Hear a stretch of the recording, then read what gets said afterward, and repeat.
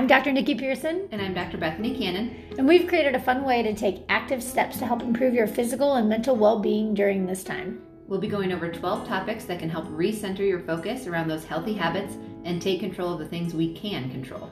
And if you know us well, you know we'll be giving away some pretty cool prizes in the process just for participating.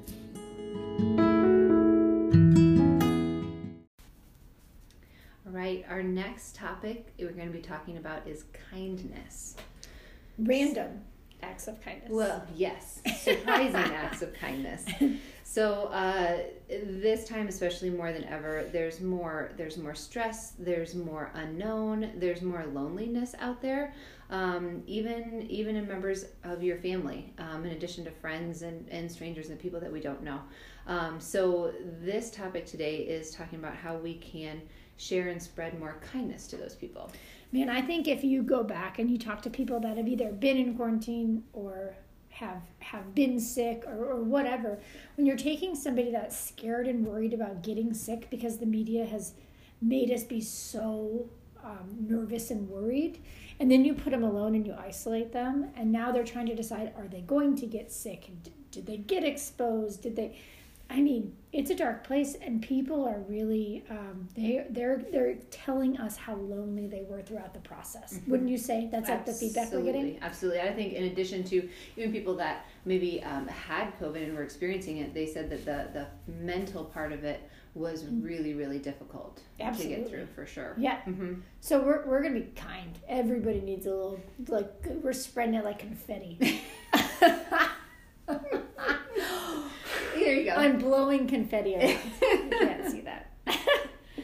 So today's challenge would be to show one random act of kindness in whatever way you can creatively think of, whether that be to a stranger. I know a couple months ago I was going through the line at a coffee shop, and the person was like, "Oh, the person in front of you got your coffee for you." That's the best. And it was so nice. And then so you pass it on. Yeah, I know. So then I was like, "Oh, well, you do for the person behind me." So that was super, super exciting. But even people family members, people in your household, you know, there's things that we can do to surprise them, even it doesn't have to cost money either, just to spread that. And I think that goes a long, long way. Yeah, we're not getting together for the first time for Thanksgiving this year. And Mark's family is like this huge, loud in a loving way, but like it just is, big family that this is unheard of for them. Yeah. So this is a really big deal, and there's a lot of there's a lot of just loneliness. So anything you can do for somebody, people's worlds have been turned upside down, and I think that's huge. I'm gonna try to bake. Maybe I'll bake.